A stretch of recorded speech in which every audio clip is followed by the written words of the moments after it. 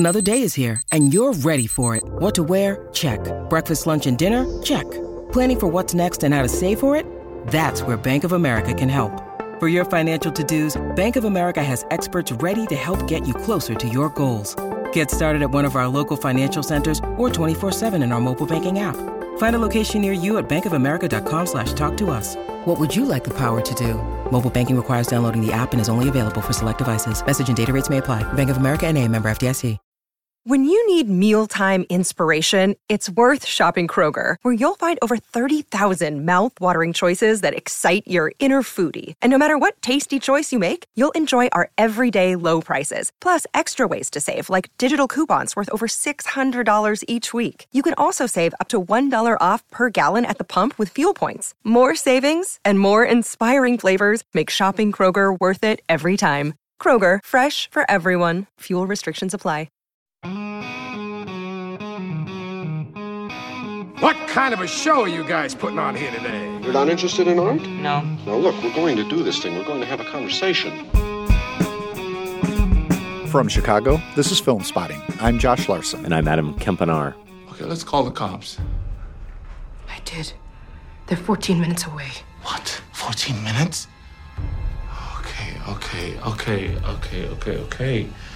Okay. Jason, give me the bat. So based on that clip anyway, Jordan Peele's follow-up to Get Out appears to be Get Off My Lawn. Whatever Jordan Peele is selling, I'm buying. Agreed. That was Winston Duke and Lupita Nyong'o in a clip from Us, which opens wide this weekend. We've got a review. Plus, Filmspotting Madness, Sweet 16 results, and the final film in our John Cassavetes Marathon, 1977's opening night. It's all ahead. Adam, give me the bat. On Filmspotting.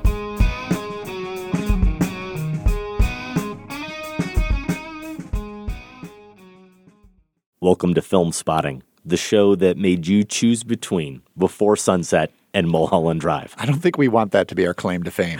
We don't. Filmspotting Madness, our annual 64-film March Madness-style tourney, continues this week with the announcement of our Elite 8 matchups. Plus, we conclude our 4-film John Cassavetes Marathon with 1977's opening night, and we'll also share our Cassavetes Marathon Awards. Jenna Rollins has to be eagerly awaiting the news of which film she'll get the Best Actress trophy for. Yeah, I'm sure she needs that affirmation. Before that, Adam and I managed to go into Us mostly blind. Should we have been more prepared for what Jordan Peele's horror film had in store for us? They look exactly like us. They think like us. They know where we are. We need to move and keep moving. They won't stop until they kill us. Or we kill them.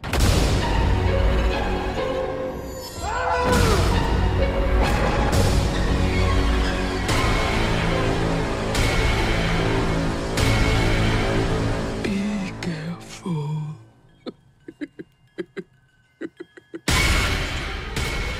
Josh, most of the time we come straight from a screening to the studio to record a review. We don't really need to point out to the audience that it's a still processing review. We could probably get away with it, and our listeners would believe that we had been thinking about the movie for a day or two. But I don't remember the last time I truly felt regret that we had to record under these circumstances and couldn't devote more time to a movie, because Us is a movie that requires some processing. It wasn't Captain Marvel? No. You didn't need an extra day for that, Probably huh? not. Yeah. I could use a little more time. Let's just do it. Yeah, we don't let's have just the do time. It. And we are going to point out right off the top here that this might be one of the shorter Filmspotting reviews ever, because it's not just a movie that could use a little bit of spoiler talk. I don't really think you can talk about the film much at all beyond its surface pleasures or disappointments without getting into spoiler talk. So we will be very clear about it. At some point, we will transition into full-blown spoilers. Hopefully you will have seen the movie or have time to see it and can come back to the review. We'll make sure for our radio listeners they aren't bombarded with a bunch of spoiler talk they don't want to hear. They'll have to go to filmspotting.net or to iTunes and download the podcast if they are curious to hear more. Again, we will give you plenty of warning. a little bit of background on the movie, and we did mention that we went into the movie totally blind. I think we both saw the teaser trailer, which didn't reveal too much, and I do have the plot synopsis in front of me, and I think that gives us a starting point here. Lupita Nyong'o is Adelaide. She has 2 kids and a husband, played by Winston Duke. She went through a traumatic experience as a young girl, maybe about the same age as her son in the film. The daughter is a little bit older, and we see that event play out at the very beginning of the film, and it reasserts itself in her mind as she goes on vacation with her family and happens to visit the same town and beach where the event occurred. And at some point, there is a home invasion situation that involves 4 people who seem to look just like the 4 members of the family in question. Does that cover it? Yeah, and I think, as you said, the 2 of us only saw that teaser. All of those things were in it. So Yes. I think we're on safe ground there. Okay. This is pretty well known, unless you did even a firmer job than we did of not trying to learn anything about us. Right. And we probably, for the few minutes ahead, we will not proceed much further than those basic details. We won't. So my question for you, Yes. as we try to get into this film, as we said, without revealing too much, we sat down and happened to find seats at our screening right next to our Next Picture Show colleagues, Keith Phipps and Scott Tobias. And at one point, Keith turned to you just a few minutes before the movie started, and I think he asked, how scary is this going to be? Genuine question, just wanting your thoughts on whether or not this is a movie where writer-director Jordan Peele was really going to be pushing the thrills and the chills and trying to really frighten us. And the conversation segued a little bit into one about how his previous film, Get Out, had some of those same horror and gore elements to it, but of course had bigger matters on its mind. So the question became, would this film behave similarly? I guess my question for you is, does Jordan Peele here have something on his mind beyond horror? Or are the thematics or any satirical elements like we saw in Get Out completely secondary to the craft? And on those terms alone, does this movie work or fail? Yeah, well, if we go back real quickly to Get Out, that was thought of or described as a horror comedy simply because of Peele's background. And I just looked up my review of Get Out to see how I characterized it. And I've got the line in there that says, people are describing this as a horror comedy, but it's pure terror. And I think that is the case with us. First and foremost, This is terrifying. Now, in Get Out, I would say the bigger matters, as you describe them, are very much at the forefront. They're in the Of course. They're in the setup. Raises they're in the a conversation premise. literally Exactly. from the opening scene. So Us is a little craftier. But I do think, and we'll save this for spoilers, it is getting at something. I do too. I'm not entirely sure of what I think. Right. So we'll work that out together. Hopefully. And maybe that is that better or worse? I don't think it matters. It's just a little bit different of an approach. Whereas we know what we're supposed to be thinking about at the beginning in Get Out. In Us, we know we're supposed to be scared out of our minds because we are fairly quickly. Yes. And then the shock, as we start to process what's going on, maybe we can find spaces here or there. Maybe the movie provides us a few clues here or there to start thinking about, is there a metaphor at work here? Is there something that, in my mind as a fan of horror, I'm always looking for that other level that gives it. The craft of horror is one reason I love the genre. Yes. And Us has a ton of craft. I'll answer your question right away on that as well. Absolutely, there's a ton of craft here. But I do think there's more going on. And so I think that puts it in Get Out territory. I mean, it's, again, we don't have to always hold these movies up against each other, but that was such a phenomenon, such a surprise from Jordan Peele. Maybe there is some concern or wondering, is he going to be able to do it again? I don't think he's done exactly it, but he's done something that is similar, just as invigorating, just as troubling. And I like to think in these few minutes I've been out of it, just as insightful. I just got to dig that out a little more. Yeah, I do as well. And hopefully we will get into that. And maybe with the help of some listeners, we will excavate this film together. There is one key difference among many differences, but there's one key difference in terms of how invigorating, to use your word, this film is compared to Get Out. And I will just remain cryptic for now and come back to that during spoilers. But I'm curious to see how it will overall play with audiences versus something like Get Out. And that ties back to kind of what I'm hinting at here. But in terms of the craft, it's one of those films that from the very beginning forces you to pay attention. And it does it in a few different ways. And when a film can do that, when you are on alert like that, forget the horror part. It gets scary pretty quickly, and I'll explain more what I mean by scary, but it's just one of those films that has you on edge a little bit, and it's because early on, we get a bunch of, for lack of a better word,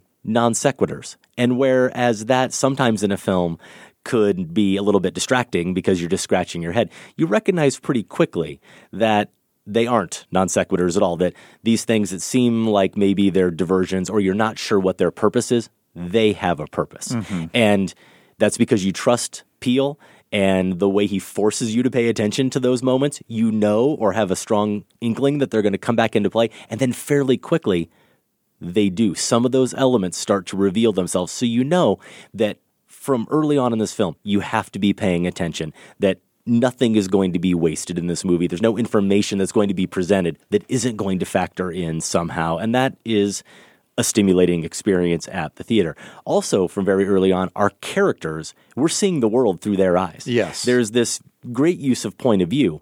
Similarly, actually, in some instances in Get Out, where we see characters observing and the camera is moving so slowly, taking in these scenes and allowing us to watch the characters view the world.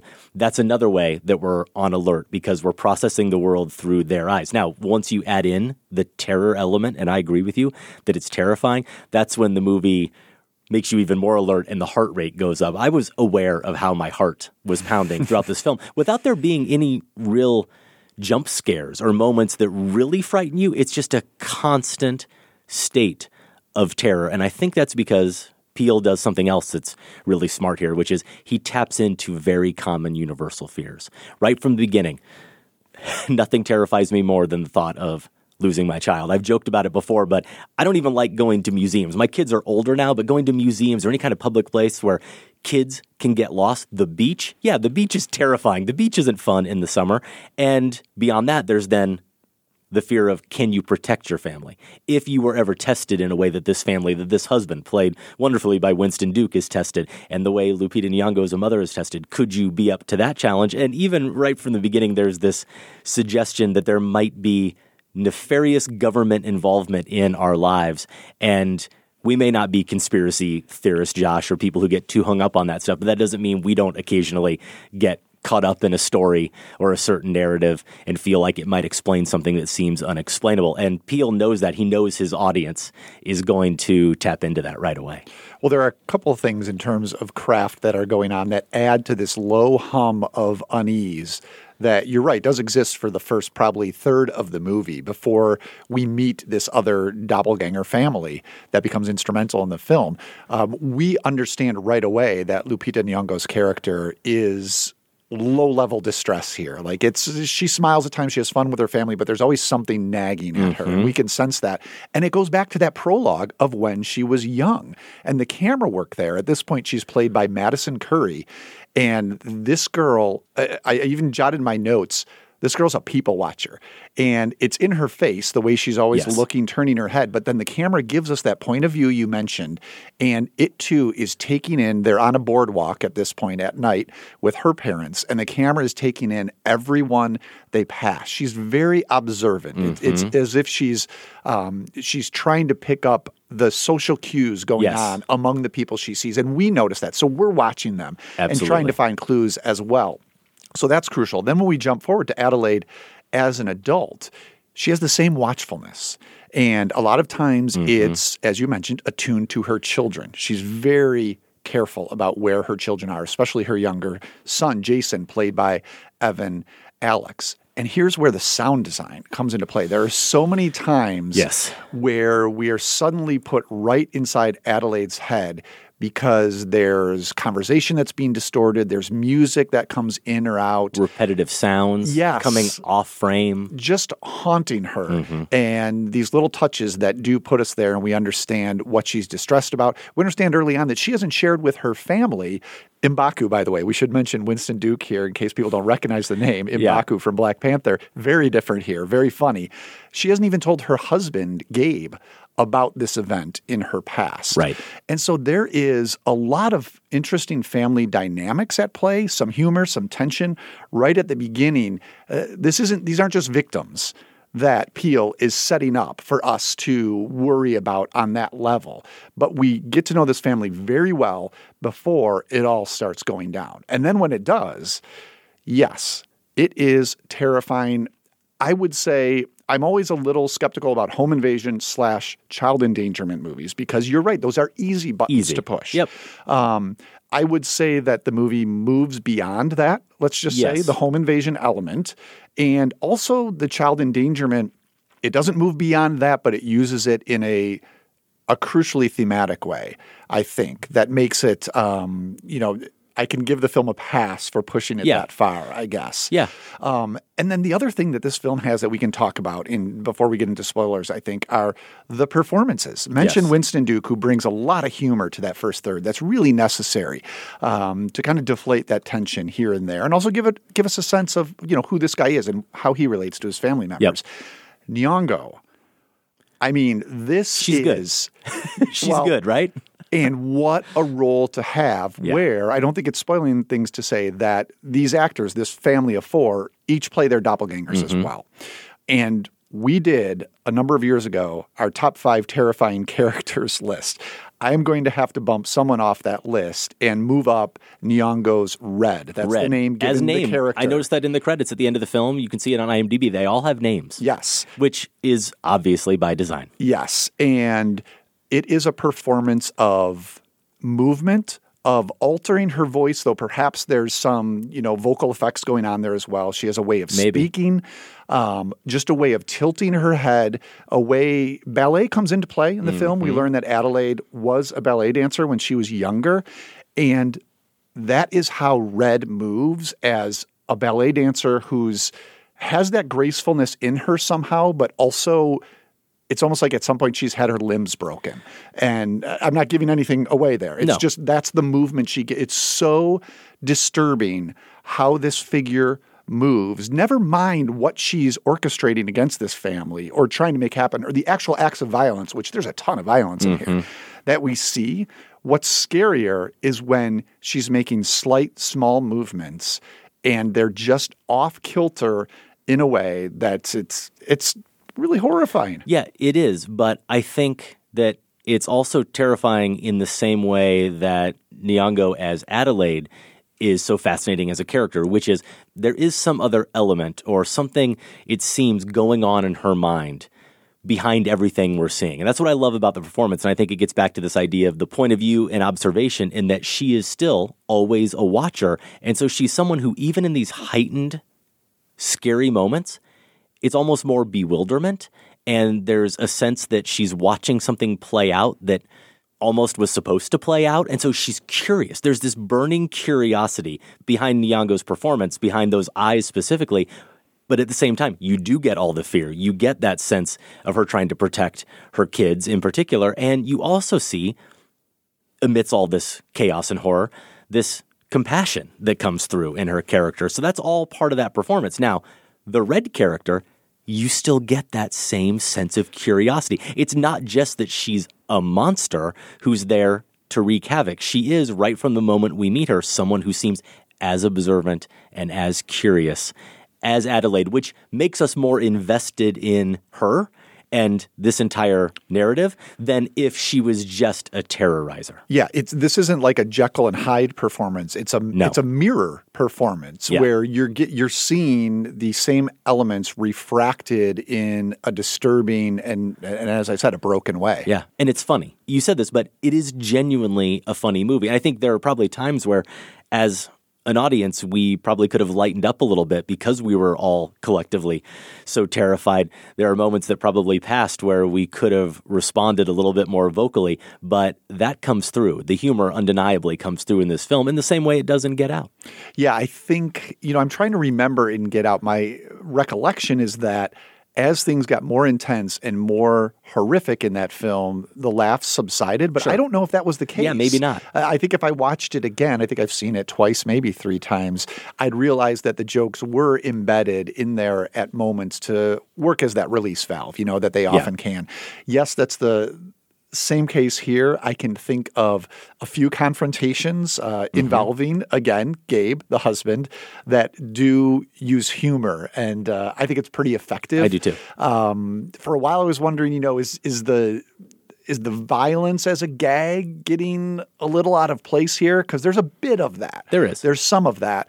But again, as we'll get into, if you really take seriously the fact that these people are in violent confrontations with shadows of themselves. Yes. I think that use of violence makes sense. It generates a different response. Yes. I absolutely agree. And I would say, too, that the reason the humor is so effective here and the reason why it actually makes sense and doesn't just feel sort of like a convenient movie construct is that it's always born out of family dynamics. Yeah, that's true. Almost always born out of these family dynamics. We're laughing at things we know from their relationship. We're laughing at some of their inside jokes. Yes. And that also makes it, as I said, more believable. It just makes it overall more authentic, and we aren't then removed from them simply as characters who are now trying to protect themselves and now sort of out for revenge or getting their vengeance on these characters. It's more than that. A perfect example of that is there's one moment after a lot of violence has occurred. The brother and sister have been through a lot. Yes. And they're both moving, let's just say they're moving together to take on another confrontation, and she still pauses when he chooses a weapon, let's say, to give him a little bit of an eye roll. Yes. So it's like the brother-sister dynamic, even though it doesn't change even in that scenario. So I love moments like that. It fits the moment, and it's funny. Okay, so I think we did a pretty decent job of talking about this movie in some detail without actually really getting into the meat of it. And I think this is a good time to then segue into legitimate spoiler talk. We'll go ahead and stop here. For our radio listeners, again, if you want to hear this part of the show, you can find us at filmspotting.net or wherever you get your podcasts. Now, maybe here Sam can even play a little music, Josh, to help just provide a break between the non-spoiler and the spoiler.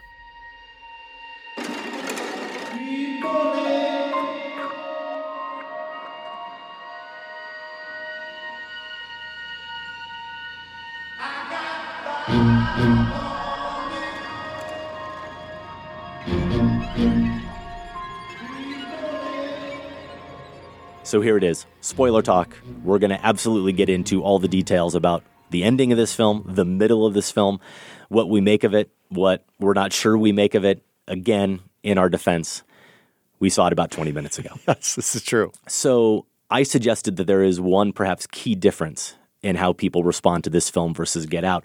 And this is a pretty well-known story at this point, that Get Out originally did not end so happily. Right.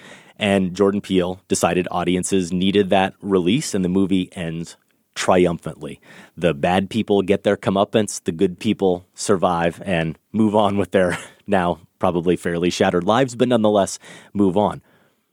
I feel as if there is a sense, at least on first glance, that this is a film, Us, that does not end so triumphantly, that it will leave audiences not only scratching their heads a little bit, but it will leave them feeling let down. It will leave them feeling even perhaps like the bad guys, so to speak, won. What do you think? And what do you make of the ending? So I love it. I think it's brilliant. I can see that there are open questions. The primary one being, and we should probably try to briefly lay out exactly what happens here. Okay.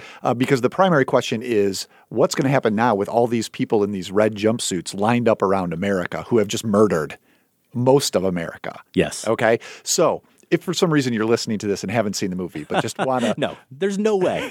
Please tell me. Basically, it turns out that there are doppelgangers everywhere. They've arisen from underground, and we can get into where they came from. But for our purposes, that's the scenario. Well, the movie even skims over it. It just asks you to kind of buy that. Yeah, pretty much. They were created in underground labs. So they have escaped and are out to pursue and kill their above ground counterparts. Yes. The people who have lived these actual, real nice lives, whereas they have been stuck underground, not seeing daylight, and forced to eat raw rabbits. We are told, and we actually see that at one point. So, for reasons I'm not sure I entirely understand, part of their uprising involves, because they were inspired by Hands Across America in 1986. Yes. They're all going to join hands and be in a line. Right, but let's be like clear. Hands Across America. They were inspired by Hands Across America in 1986 because young Adelaide saw the commercial on TV, which is what we see at the beginning of the film, and was aware of it and is different than all of them and taught them about Hands Across America. Correct. All part of her master plan. Correct. Yeah. And you're saying young Adelaide, which some people might think is a mistake, but no, because the final twist is the twist. Young Adelaide went into this funhouse with mirrors, encountered her shadow self who had escaped from underground. And for most of the movie, we think, oh, she saw her, freaked out, forgot about it, and now she's re-encountering Traumatized by it, yeah, but is now seeing the doppelganger. Yes, again. Turns out, final moments we reveal, no, the doppelganger, the shadow girl, kidnapped Adelaide, switched with her, and went on to grow up and marry a man and have children and live a normal life and seemingly forget everything that had come before for reasons that I think are very important in my initial reading of what this movie might be about. But I'm going to throw it back to you before I get into that and see where you think this all might lead. Well, I think you did a really great job of laying it out. The bottom line is when our heroine kills the underground doppelganger, we learn it's really the human, the person who was born human above ground, who dies. Yes. And that should be, and I think at quick glance it is, tragic in a way, or disappointing, or almost this unhappy ending, because this underground thing somehow has managed to infiltrate, humanity, and is passing as a normal human. And the thing that makes this so beautifully, wonderfully complicated is once you look past that, you realize that that moment at the end where this is all dawning on her, where I agree with you that in that moment we are supposed to believe that it's only now, it's only in this moment that the person we think is Adelaide is realizing who she really is. Yeah. At the same time we are. And when she looks at her son and he's looking at her, and maybe he's looking at her, and maybe we're imposing this look on him a little bit because of what we've just learned, but he's looking at her a little mistrustfully. Yes. Again, it's very easy to want to say, oh man, she's the bad person. But in that moment, how is that any different as far as a moment of compassion and love from a mother looking at her son? It's no different just because she happened to be born underground, that she is not quote-unquote human. That is still her son. She gave birth to that child. She loves that child unconditionally. She loves her daughter. She loves her husband. That final look is still the same look of a mother's love as it was before. And also, of course, we can look at the negative side of this. On one hand, we know that there was a human girl who got kidnapped and left down there and didn't get her life to play out the way she exactly wanted it to. And has at this point been brutally murdered. We do have to acknowledge all that. But we also see in the Adelaide at the end of this film someone who escaped, someone who aspired to rise above her circumstances and did it beautifully, and experienced everything that any one of those underground creatures could ever hope to experience. So there it is. Out in the sun, out in the real world. Yes. And this movie then takes on this almost Ray Bradbury All Summer in a Day type sci-fi component that makes it really more about what truly does make us human versus it being about just trying to scare us. Well, I would say it's a downer ending for sure, probably because at heart, I don't think this movie wants us to root for anyone. I think it wants us to appropriately look at ourselves in the mirror. Yeah. The metaphor I think might be working, or at least was working for me, is really a sort of a prophetic denouncement of American consumption and maybe even capitalism. And these are sort of the breadcrumbs I'm picking up that this might be where it's going. And first off, think of the affluent setting we're in here. Yeah. All of these families we meet very well off in their cars, their summer houses. So that's where we're at. Their friends are pretty much yuppie scum. played by Tim Heidecker and Elizabeth Moss. Elizabeth Moss, more humor brought from both of them. I think what the movie is forcing us to realize is that for Americans, all of our comforts, most of our comforts come at a cost of someone else, okay? So there's not a literal shadow self who is suffering somewhere underneath to help us live this way, as they are in this movie. But there are people mining for materials that make our smartphones. There are rabbits being tested for the makeup we wear. I think The Hands Across America is chosen because if you remember, and I had to look this up because I forgot, it was to fund nonprofits who were fighting homelessness and poverty, okay? There's a reason for that.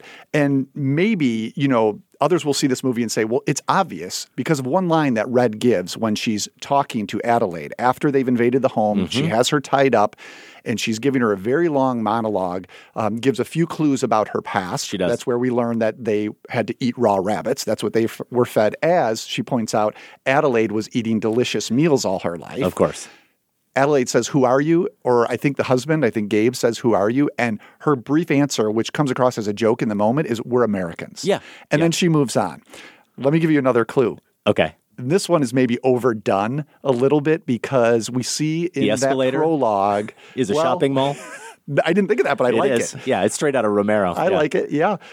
We see in that prologue where Adelaide is young, she passes a man. One of the people she looks at is a skeevy-looking guy holding a sign, Jeremiah 11:11. Okay? So Jeremiah 11:11. Did you look it up? I had to look it up.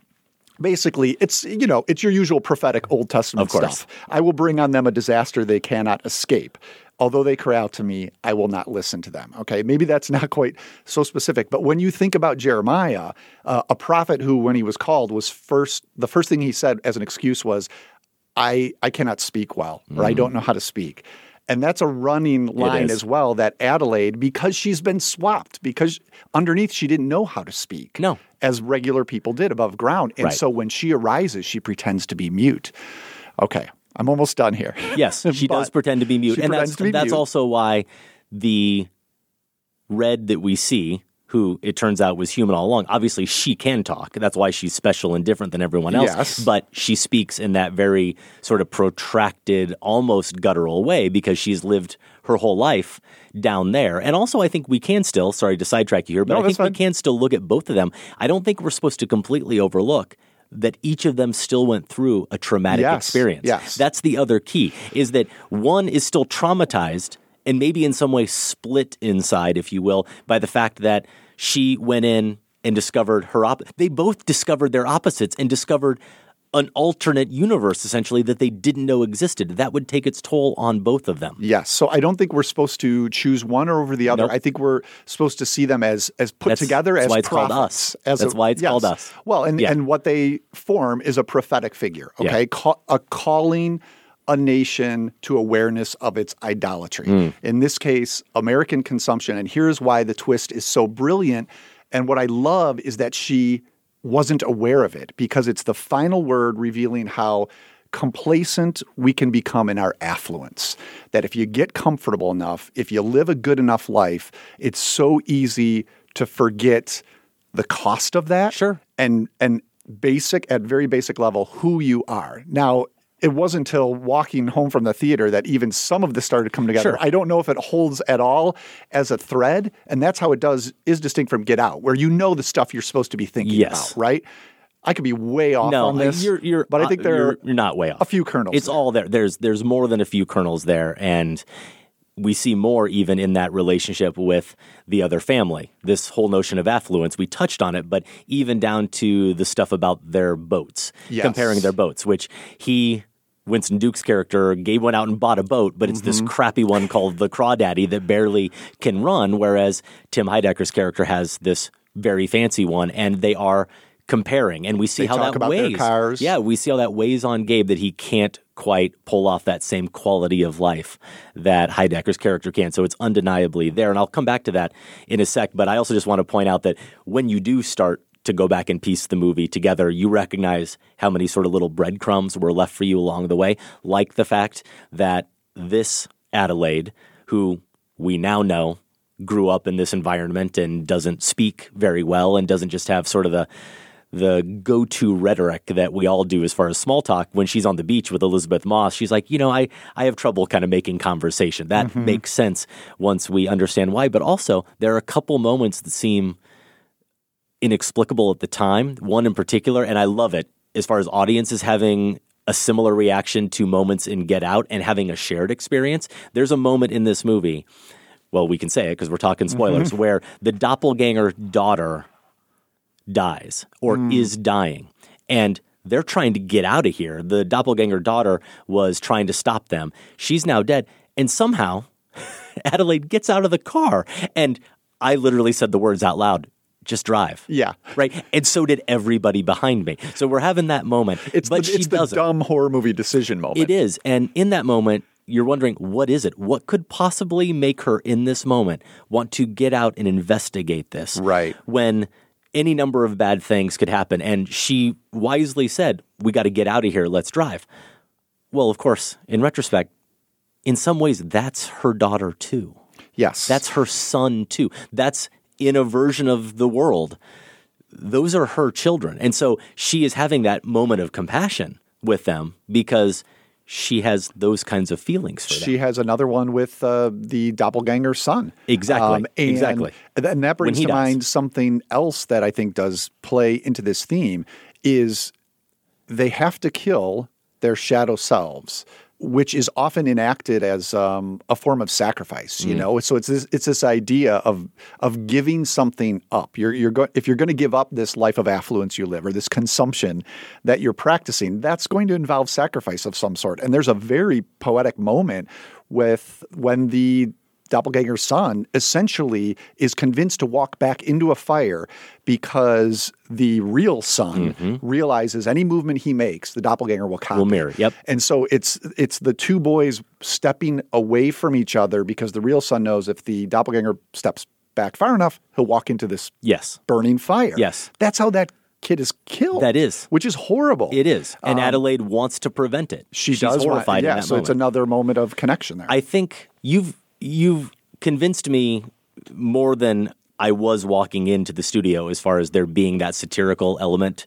I suppose satire might be the right word as far as making a statement, trying to make some kind of prophetic statement, have us walk out of the theater thinking about how we all can be better people, which is the point of a Jeremiah, right? So I get that. At the same time, I really was more caught up in the idea that line, which seems so on the nose and almost hokey when she says, we're Americans. I mean, it's kind of a howler. The crowd actually laughs at it. That's how I took it, too, was just an aside. So for me, instead of wanting to underline it and go, okay, this is a point about American consumption and affluence, I thought, you know what, that's very clever. That's Peele sort of giving us a diversion. He's telling us, or he's trying to give us these hints that that's what the movie's about, when what he really wants us to think about, I wish I could articulate better, but it's what I was trying to get at in terms of what defines us as humans. Because no matter where you come from, we see in this moment this thing that is decidedly not human, nevertheless exhibiting all the characteristics and traits we would expect in a quote-unquote good person. I think that's where it ties back to what you're saying as far as that being the ultimate point of the film, is making you really question what kind of life you're leading and whether or not you are getting complacent and you are overlooking those who are less fortunate and you're getting distracted by things like, do you have the better car? Do you have the good enough boat? I think it is tying those things together. Well, what does she say at one point? She describes how their bodies are separate, but they share a soul or something. And one criticism you might lob at this movie is that Red does too much explaining. Yeah, I felt that at the end. She almost gets, before that amazing ballet / knife fight that they engage in, Red and Adelaide, that cuts back to images. I mean, it's really brilliantly edited, cuts back to images of her doing a ballet performance as a child. But she says something before that in what is kind of almost like a villain speech about their souls being shared or some, they're tethered. The word tethering is often used. And so maybe there's something there to what you're getting at in that they are not full people. Together they are, us, back to the title. Yes. So that makes sense. Yeah, I did wonder about the first speech that Red gives is such a feat of performance that I forgave it the explaining it does. And I was so desperate for a few clues at that point. Agreed. I do wonder if that climactic one falls a little bit on the side of, show me rather than tell me everything that's been going on. Yeah, a little bit. Now, is the moment of our observer, Adelaide, early in the film, who's going to find herself when she goes in to that place, is it too much that she's taking a bite of an apple on a stick, and there's a certain religious, obvious connotation to that knowledge and that discovery, and we can get into larger questions of sin and going back to that God question. But the reason I bring it up, too, is as I talk about some of these breadcrumbs and little clues, you notice that the first time we see the family sit down to dinner, everybody is eating like fish or something or chicken. They're eating something like takeout food, and she's eating out of her own container. She's eating a strawberry. Yeah. So it does tie her back to that girl, but it makes you think, just as we see her later at the beach, only drinking water.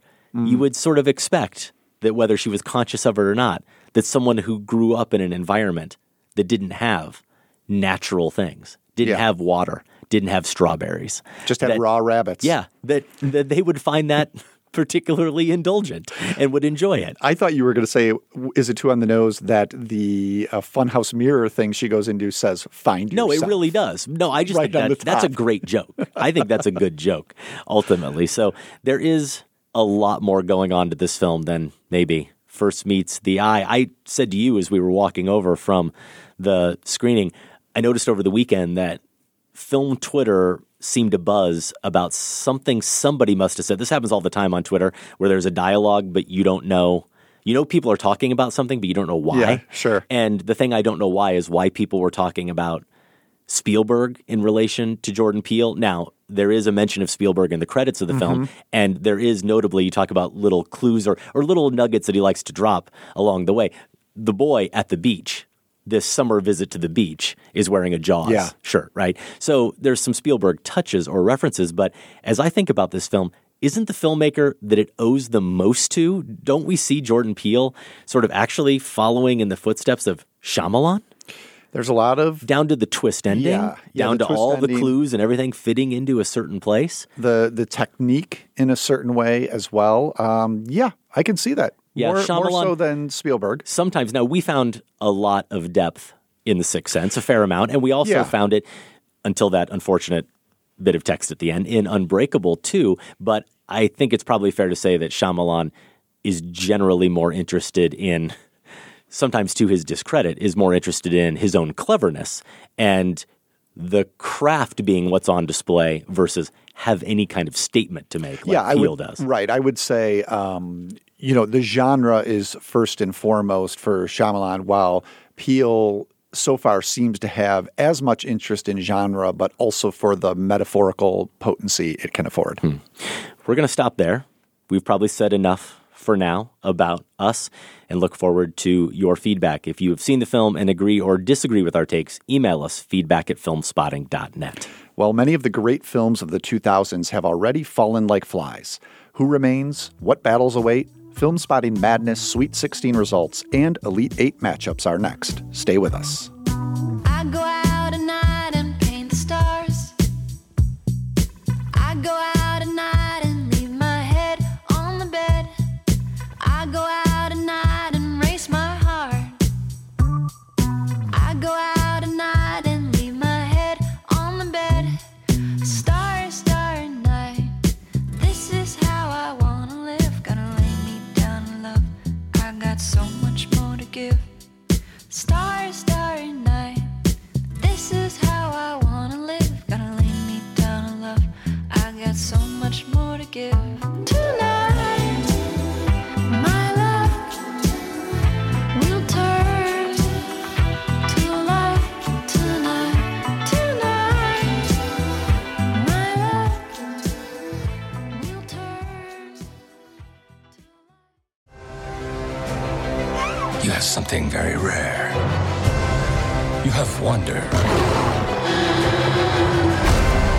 You have mystique. You have magic. Wow!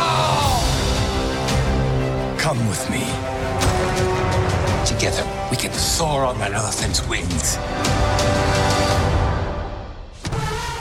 Michael Keaton in the trailer for Dumbo, Disney's live-action remake of its 1941 animated classic. The new one, directed by none other than Tim Burton. We've got Michael Keaton, Tim Burton, re-teaming for the first time since 1992's Batman. Does that excite you, Josh? Will there be mystique and magic? Mystique, too? I expect magic. I'm hoping for mystique. That's a trivia question I would have gotten wrong if you had said, have Michael Keaton and Tim Burton paired up after Batman Returns. I would have thought they had to have done it in the intervening years, but I guess not. No, they haven't, and we will see how that re-teaming plays out, or at least you will, along with Michael Phillips. I will be off next week, but you guys will get a chance to weigh in on how Keaton does, along with Colin Farrell and Batman Returns alum Danny DeVito. Now, I noticed I wasn't consulted at all in this top 5 that you guys have come up with, which is Movie Manimals Part 2. Yeah, almost. It's pretty close, actually. I think by design, you guys left me out of this one because really your most inspired work comes when it's you and Michael riffing on these top 5 topics. Well, we just try to go for ones that we know you would have no interest in participating in, pretty much. So Manimals, yes. Yeah. And here, what's a circus act? Top 5 movie give me an circus example. acts. What is a circus act? See, this is why we didn't bother involving you. It's right there. Have you ever been to the circus? There are acts. As a kid. Yeah, but give me a good example. They're magical, of a and movie sometimes, Adam, they have mystique. I'm just going to leave it there. That'll be a tease for next week's show. Aren't there some circus acts in Lola Montez?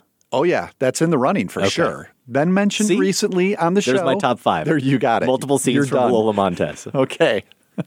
We'll try to vary it up a little bit from there when Michael and I take a swing at it. Now, I am really depressed that I won't be there to share the final 4 matchups in Filmspotting Madness. I know Michael has to be overjoyed. Yeah. Filmspotting Madness is always his favorite time of the year. So we'll get his snarky comments as he criticizes the choices of us in putting the whole bracket together and the listeners for how they voted. He really criticizes the entire endeavor. Yeah. I don't think he's on board at all. No. So great to have him on for this show. It will be. I wanted to take a quick minute to invite our Denver and Boulder area listeners to the Conference on World Affairs. That's going to be April 9 through 13 in Boulder. This is something I've been attending this will be my 3rd year now hosting Ebert Interruptus, started by Roger Ebert, again, where we spend a couple of days working through a film frame by frame. People in the audience can shout stop and make comments, ask questions. It is possible, Adam, that this year's Interruptus will be a going away party for a title that is in Filmspotting Madness. You should have planned better. If it gets voted out, it will be burned. Yes, yeah. We're going to hang on to, if that happens, we're going to hang on to one copy for a few more weeks, and we will have the final viewing of Wall-E, Pixar's Wall-E. If indeed gets knocked out of the Sweet 16, we'll watch it one more time at the Conference on World Affairs. So, listeners in the area, you'll definitely want to take that last shot at watching Wall-E. Bring your kids. This is going to be more of a family event, we hope, this year as well. Michael Casey, the film critic for the Boulder Weekly, will be driving the DVD as usual. And if you live in the area, I'm going to be on 3 other panels at the Conference on World Affairs, all film-related. This stuff is all free. So check out that schedule. We'll put a link in the show notes and really would like to see you at some of these events. Of course, there is a Filmspotting meetup. We do this every year. Also, really good time. Returning faces now that I get to reconnect with. We'll do that meetup April 12 in Boulder. I'll put details about the meetup specifically on the Filmspotting website. You can find that by the time this show is live at filmspotting.net/events. Hope to see some of you there. So give me just a taste of this bonus free Josh Larson content. Give me a panel and one of these burning topics you're going to discuss. I don't get to choose. One of the fun things about Conference on World Affairs is the topics are all over the place and they just throw you in a panel. Can they ask you about world affairs instead of film? I believe my first year I was on a slightly world affair panel and performed so poorly, I'm now relegated to the movie ones. We're going to talk about the potential death of the big screen experience. So streaming, those sorts of things. That is one topic. Another one I'm going to be on is the renewed idea of separating the art from the artist, particularly as it applies to, I'm not sure if it's only film artists, but definitely that will be considered. But probably, things like Michael Jackson, R. Kelly, Louis C.K., all these sorts of figures who are making us rethink what's our relationship with their work, given what we know about some of these people now. So interesting stuff. Yeah, it sounds like it will be. I hope everyone does check that out. Again, filmspotting.net/events for more information. That's also where our local listeners, those in the Chicago area, can find out about free movie passes. And right now we are giving away passes to a Wednesday, April 3rd screening of the new movie starring Sam Rockwell and Taraji P. Henson. It's called The Best of Enemies. It opens on Friday, April 5th. So if you want a chance to see that film for free in advance of its release, you can do that by visiting filmspotting.net/events. Sam, I want to try something. What? I want to see if you stay together or if you dissolve into molecules. What am I doing? Still here. Good, I like being here. Julie Delpy in Before Sunset, poetically describing what happens when a beloved film turns to ash in the Filmspotting Madness incinerator. I've always wondered. Sunset in one of our closest and most troubling Sweet 16 contests, going up against David Lynch's Mulholland Drive. And I did vote in this, as I said I would on the show, as much as it pained me. Truly pained me. I voted for Lynch. I went Mulholland Drive. All of the Sweet 16 results and our Elite 8 matchups are coming up in just a moment. This is our 5th year of Filmspotting Madness. It's a single elimination tournament where we are trying to get down to the best film of the 2000s. Last year, it was the 1990s. Next year, it will be the 2010s, which will set us up perfectly for our look back, probably a top 10, maybe even a top 20 here over a week or two on the show of the best films of the decade. Our polls go live at filmspotting.net/madness every Friday. You have until Monday at noon to vote. So you don't have a whole lot of time. We encourage you to visit that website, filmspotting.net/madness, or follow us on Twitter for updates. A quick reminder that if you subscribe to the Filmspotting newsletter, that goes out every Monday at noon, and you do get early access to the voting. Filmspotting.net/newsletter to sign up for that. Let's get into the results then, Josh. And as we usually do, we will go in order from the biggest blowout to the tightest contest. We start with Memento going up against the number 2 overall seed in the tournament, Paul Thomas Anderson's There Will Be Blood. So Memento, a little reminder here, beat Cachet and In the Mood for Love already in the tournament. Blood, meanwhile, beat Atonement and Amelie. Mariel Mitchell from Martinez, California wrote in, "It always breaks my heart when I hear people say that Memento is just a gimmick, or that it is all form over substance, or worst of all, that it is cold and emotionally distant. How do you cope with the loss of a loved one, with the loss of identity and purpose when you literally cannot heal or move on? This movie may not wear its heart on its sleeve, but see it with its shirt off, and you'll see that its heart is tattooed all over it." Well said, Mariel, and I love the defense of Memento. It deserved better, but a tough draw here in the Sweet 16 going up against There Will Be Blood, and There Will Be Blood takes it 74% of the vote to 26%. Up next is Sofia Coppola's Lost in Translation versus Michel Gondry's Eternal Sunshine of the Spotless Mind. So looking back, Translation beat Beau Travail and Shaun of the Dead, while Sunshine beat Gus Van Sant's Elephant. Tim wrote in, "This is the Sweet 16 matchup that most deserves to get the bracket makers fired. Not only are they my 2 favorites in the tournament, but they occupy the same space in my heart. Both films incisively capture feelings of loneliness and regret without being dreary as films. Both show how one can find moments of beauty, humor, and companionship in the midst of a world in which we find ourselves alone. This choice is so tough. I needed a tiebreaker. Adam promised if Lost in Translation wins this round, it's going in the Pantheon. So to punish Adam for making me choose between these 2 films, that's how I'm voting." Love your logic, Tim. Let's see what happened.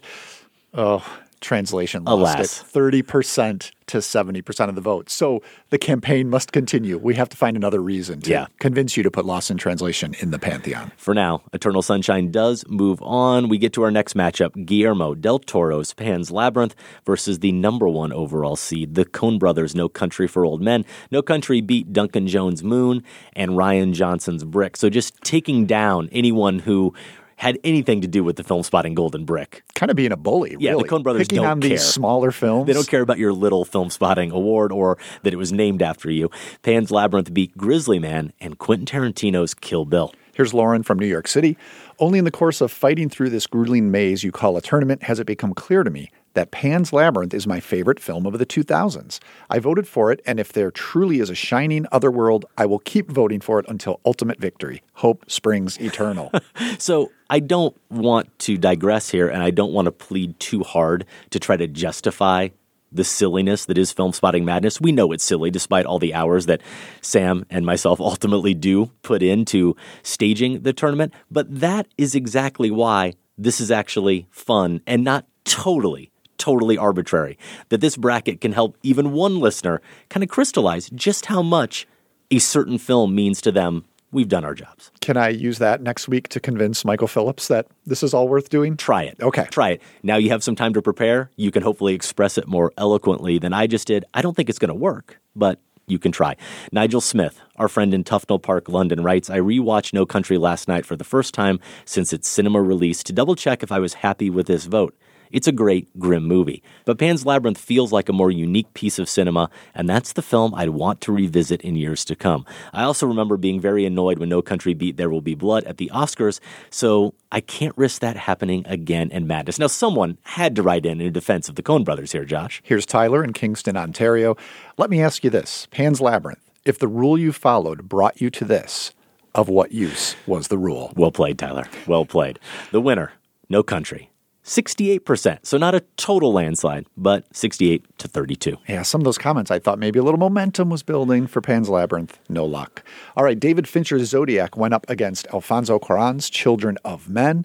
Zodiac beat Wendy and Lucy and The Prestige to make it this far, while Children of Men took out Let the Right One In and, thankfully, In Bruges. Here's Aaron Teachman in D.C. This is rough. I've been on the Zodiac bandwagon since the film came out, which felt pretty lonely for a while. But the harsh light of the madness has revealed quite a few folks who appreciate Fincher's tense and riveting exploration of the costs of our dangerous fascination with psychopaths. But in trying times like these, choosing between two films that steep us in the harrowing stakes of existence, that acknowledge the darkness, I have to choose the one that offers a tantalizing glimpse of the coming dawn and vote for Cuarón's Children of Men. A lot of people, it seems, agreed with Aaron Teachman. 64% of the vote going to the Cuarón film. And Zodiac is out. One of our top 10 seeds is out. What about Pixar's Wall-E up against just Christopher Nolan's The Dark Knight. The Dark Knight beat The Assassination of Jesse James by the coward Robert Ford and the Coen brothers' A Serious Man.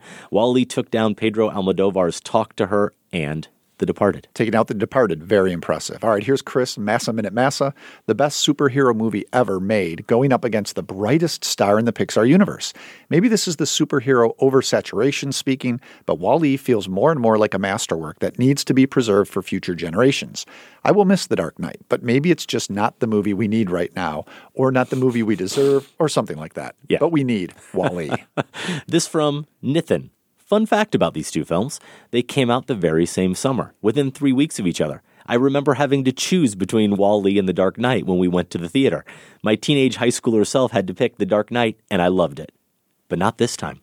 I couldn't let go of that little robot that could. A real-world thought experiment going on there. All right, here's Chris Corrali. You either die a superhero movie or you live long enough to see yourself okay, be we're the up to your villain tricks. that knocks out superior films.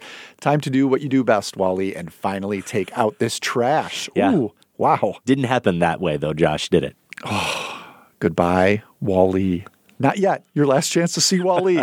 Conference on World You're Affairs. giving it Ebert a interrupt reprieve? this. It has a reprieve. It's got about a month-long reprieve. Okay. And then it's goodbye. Yeah, 62% of the vote going to The Dark Knight. Richard Linklater's Before Sunset went up against David Lynch's Mulholland Drive. We know which way Adam voted. Skip this? Nope, we got to do it. Sunset has already beaten Adaptation and Fantastic Mr. Fox.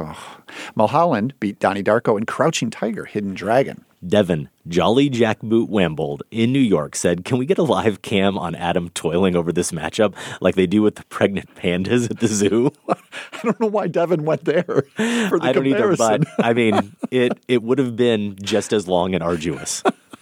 Alex from Tacoma, Washington had this to say, oh man, why are you doing this to me, man? Why can't we have nice things? A lovely dream of a film versus a labyrinthine nightmare? I will probably go against what the majority will vote for, but my heart lies with Before Sunset. Yeah, my heart lies with Sunset as well.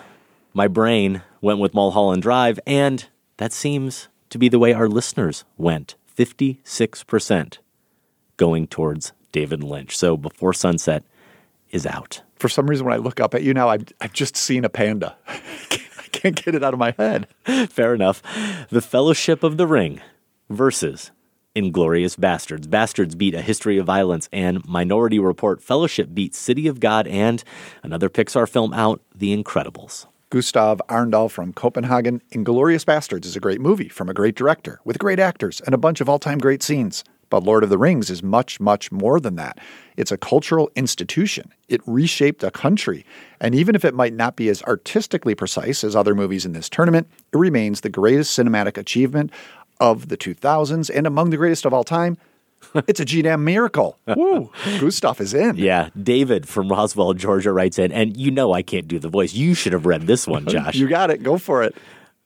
The sneaky little hobbitses. I can't do it. Not it at all. No, the sneaky little hobbitses are hiding under the floorboards. I only do that kind of performance when I'm getting paid. So Massacre Theater is the only time. I'm not going to just do it now. Okay, I understand. So the hobbitses, they're hiding under the floorboards, but I know that Colonel Landa will find them. It's Inglourious Bastards.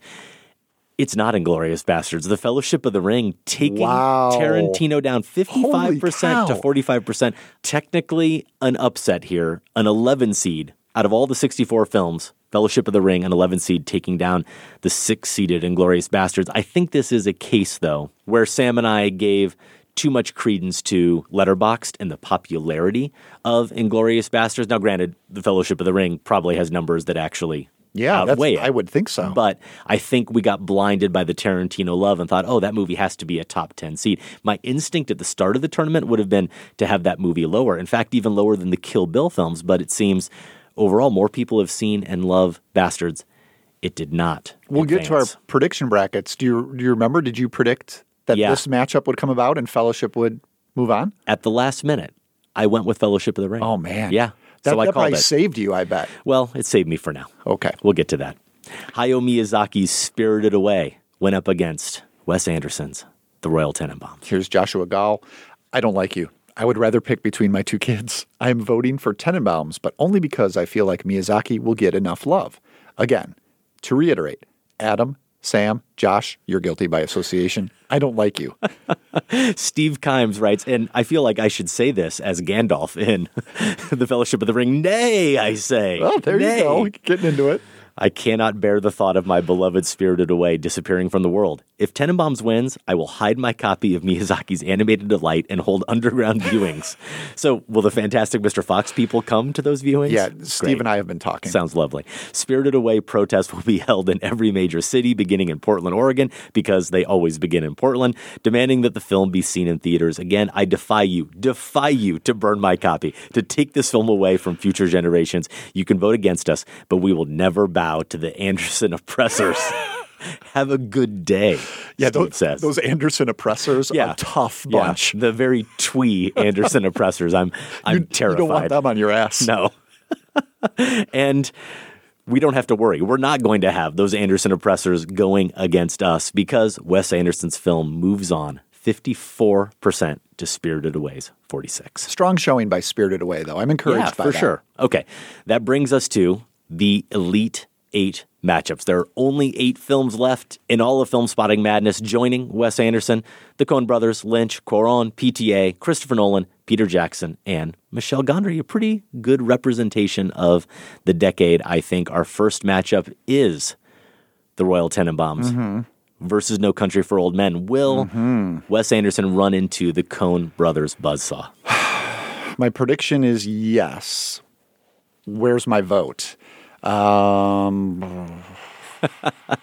believe, I think I have No Country ranked as, this is where my Letterboxd rankings might be helpful. I don't have them handy.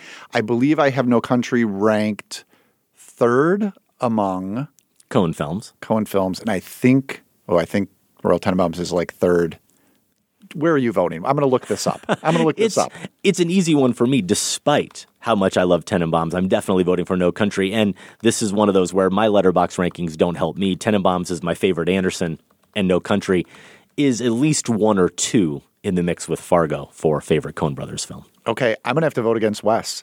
I have Tenenbaums ranked 3, behind Rushmore and Isle of Dogs, I've got No Country as the second best film of the Coen brothers after Miller's Okay, Crossing. you know you're comparing apples and oranges here, though, right? I need a pathway, Adam. These rankings are giving me a pathway. Sure. That I can live with. Okay. It is. But you're voting against Wes Anderson. I know. But I still have Isle of Dogs and Rushmore. Wait, no, Rushmore got knocked out. Yeah, Rushmore lost in the 90s. It's gone forever. Steve Kimes has a copy. Our second matchup, Mulholland Drive versus Eternal Sunshine of the Spotless Mind. Two movies very much about memory, two directors who like to play with our expectations, play with our minds a bit as we watch their films, David Lynch and Michel Gondry. Where are you going with this one? Both films badly need a revisit by me. Haven't seen either in a long time. Because of that, I'm going to go with my initial impressions. And that leaves me voting for Eternal Sunshine of the Spotless Mind, which I just fell head over heels for. Well, I love Eternal Sunshine of the Spotless Mind. It's in my top 6 of this entire tournament. Unfortunately, Mulholland Drive is in my top 5 of this entire tournament. And if I'm going to allow Mulholland Drive to take down Before Sunset, then you better believe I'm going to keep voting for it. So I'm going with Lynch. The third matchup, Children of Men versus There Will Be Blood. So Children of Men, maybe my favorite Cuarón film. Yeah, Children of Men. Really? I'm voting for it over There Will Be Blood. Yeah. Okay. Doing it. It's done. Yeah, it's done. And I will offset that vote with my vote for Paul Thomas Anderson's There Will Be Blood, bringing us to our final Elite Eight matchup, and the one that is going to be most distressing, I can say this lovingly, to all the geeks out there. This is really a prime geek matchup. Oh, yeah, this is rough. The Fellowship of the Ring versus The Dark Knight. Yeah, it's a genre showdown, really, among all of the films that are left. I think you can say that. A franchise showdown in a way. Wow. Holy cow. I am voting for Fellowship. Why? Don't ask me. Okay. That's madness. Sometimes I have no reason. I think it's I can't recall the listener who left a comment saying this, but something about the superhero fatigue. Even though loved Captain Marvel and am back, trending upward in my Marvel affection right now, still, I think I'd rather give up, even though it's one of the best superhero films, I'd rather give up that than this pinnacle fantasy achievement that is The Fellowship of the Ring. Okay, well, we're going to split again. In fact, I would have predicted that we'd split on all 4 of these. Inexplicably, you went against Wes and picked No Country, but for me... I'm already regretting that. Yeah. For me, The Dark Knight just edges out The Fellowship of the Ring. We can't wait to see how these results play out. Voting for Filmspotting Madness is open at filmspotting.net/madness. Vote now. Invite your friends. It's a lot of fun. It's angsty fun, but it's fun. We do have to check in with the bracket contest. This is where you, me, our producer Sam, and the founding father of Filmspotting Madness, listener Mike Merrigan, get to compete against each other.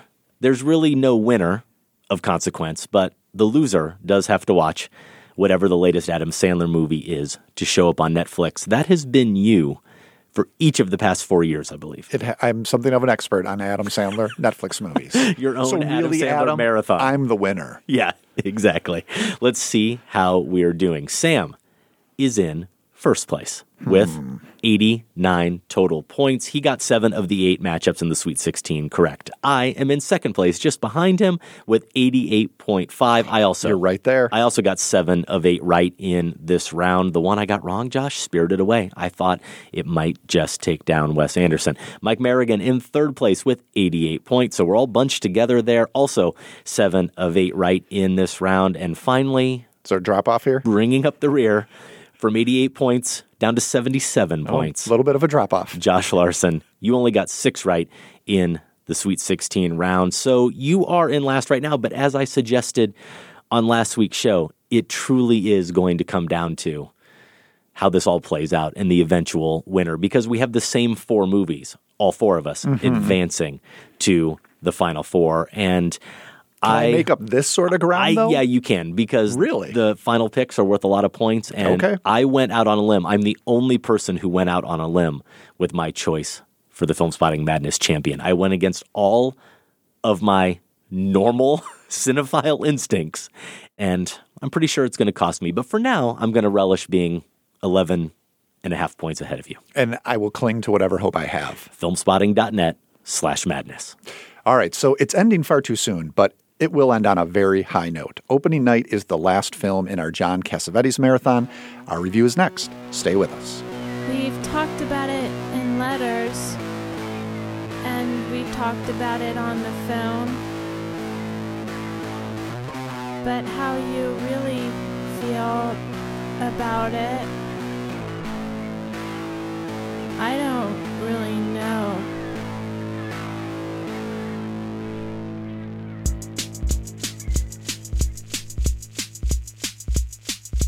What's your take on Cassavetes? What's your take on Cassavetes? What's your take on Cassavetes? What's your take on Cassavetes? Misogynist. Genius. Misogynist.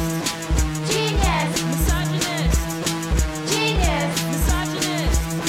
Genius. What's your take on Cassavetes? What's your take on Cassavetes? What's your take on Cassavetes? I mean, we all know you changed all the lines tonight. Doesn't that tell you something? I mean, don't you say to yourself, Myrtle, maybe I'm not so smart. Maybe Sarah's play has something to say. Maybe I haven't loved anything in my life. Maybe I should have gotten married. Maybe I should have had children. Did that ever occur to you? Years ago. I don't want any smart answers. That's Ben Gazzara, again finding himself having to give a backstage pep talk, this time to Gena Rowlands in 1977's opening night, the fourth film in our John Cassavetes Marathon. Last week, it was the third film, The Killing of a Chinese Bookie, starring Gazzara. We will see if he's in contention for any of our Cassavetes Marathon Awards coming up here in just a minute. We're calling those the Blue Hats. Of course, Rowlands we've already seen in 1968's Faces and A Woman Under the Influence. Cassavetes himself is part of opening night's ensemble, acting in front of the camera here. In opening night, Rowlands is the star of a troubled stage production that's currently in out-of-town previews on its way to a New York opening. So Gazzara is the director of this production. Cassavetes, as we mentioned, appears he's Rowlands' co-star and, I think we can say, her former lover.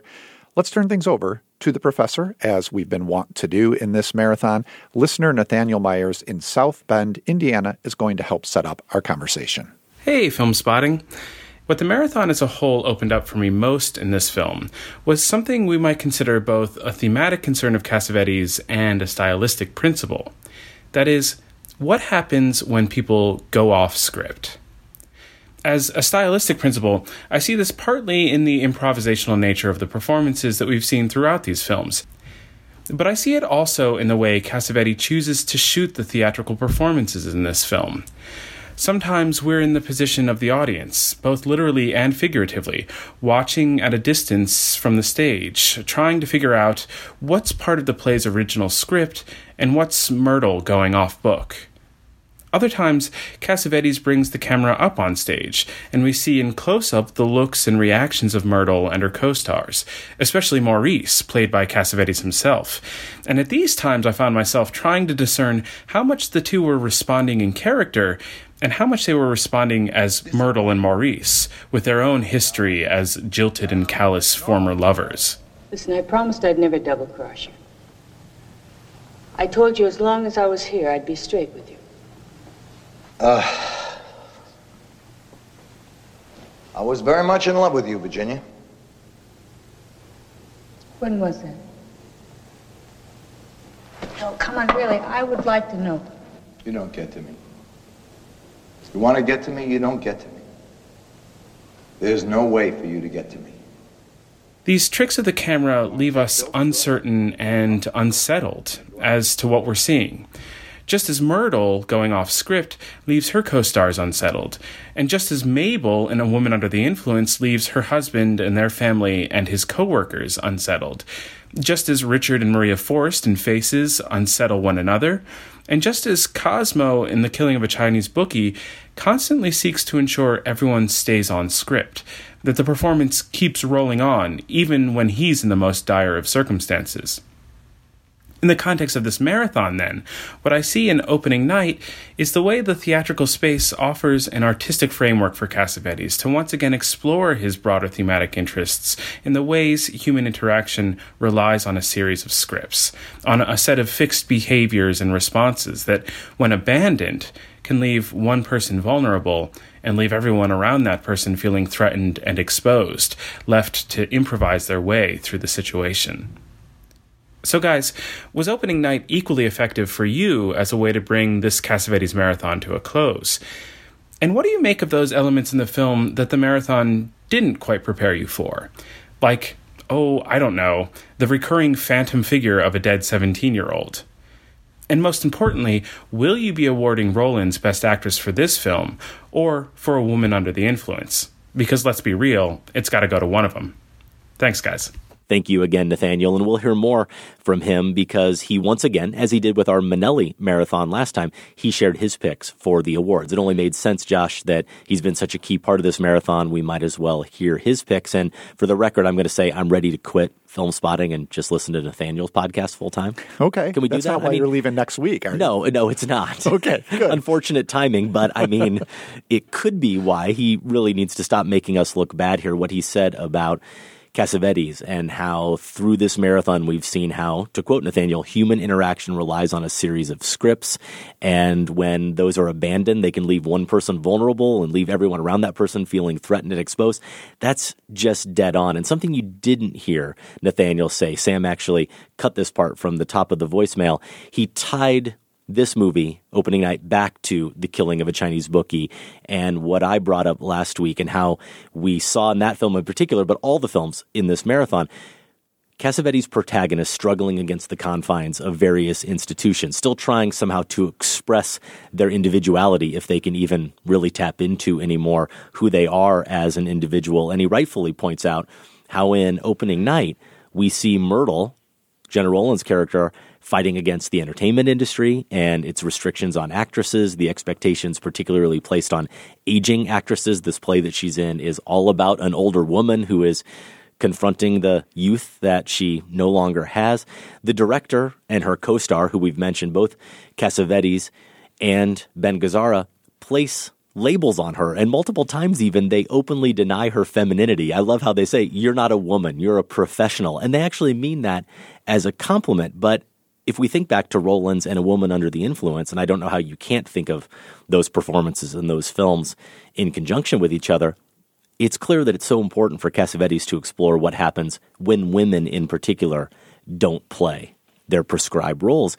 Here it just happens to literally be a role. It has a particularly disrupting effect on everyone around these women, mostly men, which I think is reflective on society as a whole. And we see Cassavetes here taking his concerns and his fascination with that aspect of performance that we've talked so much about to its most logical conclusion, where we are actually watching an actress playing an actress. And these domestic dramas are no longer playing out within a living room, but a living room that's actually on a stage. So in some ways, this movie Sam and I were talking about this morning, it feels like the perfect culmination of Cassavetes' work and certainly of this marathon. How did you feel about it? Well, the tragedy of opening night, especially in relation to the relationships that Myrtle has with the men, for sure, is that she has no support here. She is totally left on her own. And this is a woman who's in crisis, maybe was already in some sort of crisis before taking on this role, but certainly the specifics of the role, which is about a woman in middle age, partly struggling with that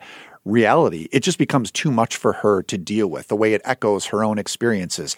And you're right. What does she get from her director? Only things that are going to be helpful he thinks are going to be helpful for the production, right? Yeah. What does she get from her co-star, played by Cassavetes? Because he's a former lover and clearly did not go well or end well, something was off about it. Yeah. He wants no part of her at all personally. He's not going to be hurt by her. Let himself be hurt. Exactly. And he's not even going to even open up any sort of risk-taking in the performance, in the production that might be necessary. He's pretty closed off. So she has nothing there. What's interesting to me is those elements, as I've said, are clearly there in terms of relationships with men. But in a way, Myrtle has something of an opportunity with this production. This is not like, she's being forced to play a grandmother when she's only like 43 in some Hollywood production. This is written by a woman. The playwright here is played by Joan Blondell, the play within the movie. Yes. It's written by a woman who says she's 60, does she say? 65? Yeah, she says 60 or 65. So, to an extent, she's being given an opportunity to enact something that she's dealing with in the present that another woman has dealt with already and is artistically expressing that. Now, is the playwright, and I'm sorry her name is escaping me, but again, Joan Sarah Blondell. Good. There you go, Sarah Good. Is she entirely sympathetic to Myrtle? No, because at the end of the day, even though she tries to listen to her story and tries to comfort her here and there, at the end of the day, she's most protective of her play, right? That's what matters to her. Absolutely. The integrity of the play. So this is another person who theoretically should be able to give some sort of support to Myrtle and does not. And so this woman in crisis who is spiraling in front of everyone, there's nothing there for her. Yeah. There's no one there to help, to empathize with her. I think the movie does, and I think we do as an audience for some particular filmmaking choices that are made that are some of the best things I think about opening night. But among the other people we see, they're not helping her at all. No, I think you make a great point. In fact, they're enabling the crisis or exploiting the crisis. I think you get the sense, right, that they will tap into anything they think they have to tap into in order to get her on the stage and to play this part. And we haven't even touched on the fact that the crisis is exacerbated by an event that happens very early in the film. We see the first night of the play, or what I think is the first night of the play in these out-of-town previews, ending, and we see a rush of people go to meet the actors, especially Myrtle, as she is the star, and a younger woman, I think she's supposed to be about 17, named Nancy. We don't know that yet, but she comes up and encounters Myrtle, and it's a very sort of haunting encounter between the two of them, and as she runs after the car and gets left behind, she's actually struck by another car. And this plays out in Pedro Almodovar's All About My Mother, the same kind of inciting incident, clearly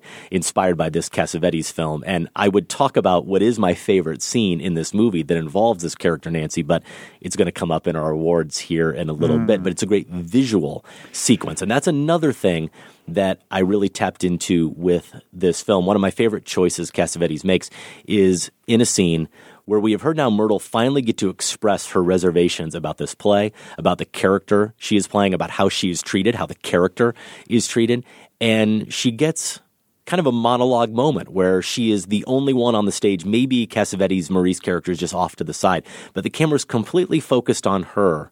And the other people, the director and the playwright and the producer, are all in the audience. And Cassavetes shoots her in such a way that it's a low-angle shot, which by its very nature does seem to imbue Myrtle with some power. We see her entire body up on the stage, and she is in a position of authority in that moment, but it's also her at her most vulnerable. And by showing that low-angle shot, it just heightens the artifice of the whole thing, how she's on stage, and we see the falseness of the ceiling and the falseness of the set around her. And it's just one of these great Cassavetes kind of contradictions, this wonderfully nuanced moment where, as I said, she has total power and she's completely powerless too. She's very alien to me. And I would pray that I could have something to say that would make sense,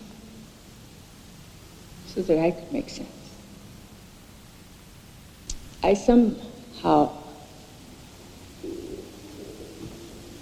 I seem to have lost the reality of the reality.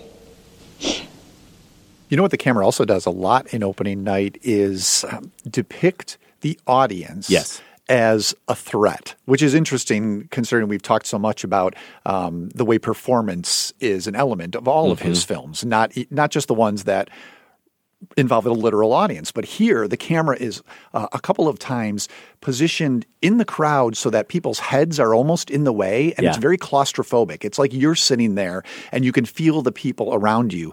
How about that opening scene or that early scene you mentioned where the autograph seekers are pushing in on Myrtle and the camera is right there so that it's there's a rush, there's an intensity, there's more claustrophobia, and we feel that as well.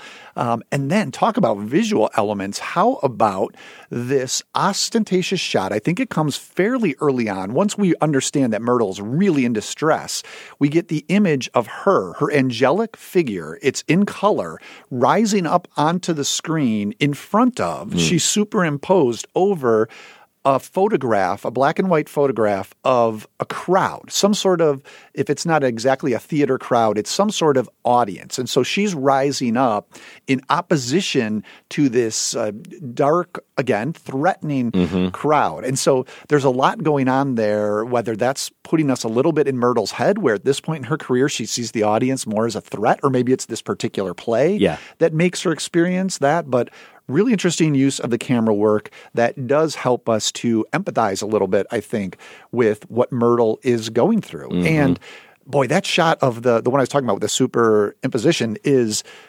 really stands out. It makes opening night stand out among the realism we've seen in Cassavetes' other films. And so does that element you mentioned with Laura Johnson as this ghostly figure of the girl who was killed. I also saw her as a mixture. There's a reference once or twice where Myrtle references her own self as a teenager. And so this figure, I think, stands in for both. This actual woman who was killed, but also Myrtle as a young woman that age. And they get into some arguments with each other. And all of a sudden, you're in the realm of magical realism slash horror, which I never would have expected from Cassavetes. No, it's just and I think it has a lot. I think it works very well. And it's just like Chinese Bookie last week, which we touched on. Maybe those weren't the best elements of that film. And maybe this supernatural element, if you will, isn't the best part of this film necessarily either, but it really is effective. And it is Cassavetes telling this personal, very intimate story, despite the big ensemble, but using some of these genre elements. And those scenes, especially when Nancy does actually actively attack Myrtle, it feels like something out of a horror film or a psychological thriller. You're absolutely right. Nathaniel also touched on, as we talk about the audience, the way Cassavetes chooses, and I definitely tapped into this early as well, the way he chooses to, for the most part, shoot all of the scenes of the play itself. Any performance scenes on the stage, for the most part, we see from this remove of the crowd. Yeah, or at least it usually starts there. Yeah, we'll start there, and we'll occasionally cut in. But where we really get into the close-ups or get closer to the performers is in the rehearsal process. And for me, it gets at this idea that once that production starts and that fourth wall goes up, once there is an audience there is this distance, there is this remove, and we as viewers are kept there as well. And this whole idea that once that wall is there, somehow we're all kind of protected. The performers on the stage should know exactly what they're doing, and it's going to follow a certain script. And when it doesn't, how that does change everything for the people in their real lives, but also for the people on stage. And then for us, as we're in this weird mix as viewers going, what actually is going on? And sometimes Cassavetes plays with that because we hear people talking about how much they love the play. They love what's happening, even though they're not actually on script at all. It's kind of a train wreck, or maybe not kind of. It is a train wreck. Yeah. And yet people are having their own kind of personal experience with it. And you mentioned it, her relationship to Nancy. I'm going to dive into it more with my choice for one of our awards. But there are a lot of second women in this play. In some ways, you could say the playwright is a second woman in terms of the consideration. It's the name of the play, right? Of Myrtle. It's the name of the play. We have the second woman in the form of the wife of Ben Gazzara's director character, who, oh, by the way, has had a second woman as well, as he recently got out of an affair. Nancy is a second woman, but also in the way she does absolutely represent the younger version of Rollins. That's an additional woman being thrown into the mix. So there are all these blurred lines between the real world, what we see of it, and this fantasy world of the stage and the play. And did you notice that even her room, this hotel they're all staying at, she's the star, so she gets to go up to the loft. And I was always keenly aware, because of Cassavetes' camera and the way he shoots that space, of how much it felt just like a set or just another stage. So even when she's behind closed doors or someone else is up there and it's supposed to be a personal, private moment and she is no longer on the stage performing, it still feels like she is. It's all hardwood floors. It's expansive.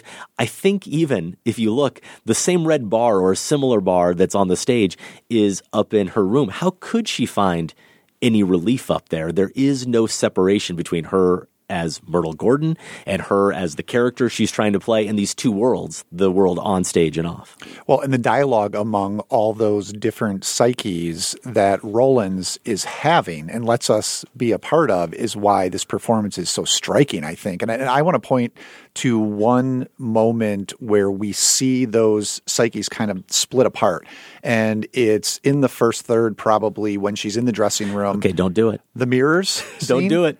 Okay. Can I have you just hold off? Okay, we'll get into it then with the awards. We will. Yeah, we definitely need to talk about that. Okay, so there is going to be more opening night talk here as we transition into our awards. We're calling them the Blue Hats, a name that I discussed on last week's show occurred to me after hearing Peter Falk talk about that wonderful blue hat he wears in A Woman Under the Influence, a gift that was given to him by John Cassavetes just before they started rolling, and it really did influence his entire performance. Just seemed in keeping with this Marathon and Cassavetes approach to filmmaking. We have, as usual, 5 categories.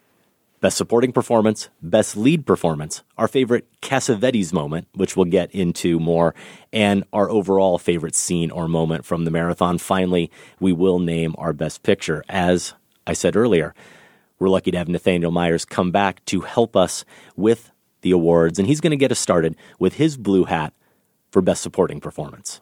For my supporting performance blue hat, I'm going with Lynn Carlin as Maria Forrest in Faces. Faces is, in many ways, a raucous film full of jarring editing and intense close-ups, and booming with laughter and music and dancing. But when, about halfway through the movie, the focus all but turns to Carlin as Maria, with her intent gaze, assured smile, giddy laugh, and ultimately half-conscious cries of anguish, she gives the entire thing a weight and pathos that grounds the frenzied mood that characterizes much of the rest of the film. So for me, she's the very heart of this film, all the more impressive given this was supposedly her first time acting. Nathaniel giving his first blue hat to Lynn Carlin from the movie that kicked off this marathon, Faces. A few of the candidates here for Best Supporting Performance, not only Lynn Carlin from Faces, but Seymour Cassel is a memorable bit player in Faces, along with Jenna Rollins, of course, as Jeannie.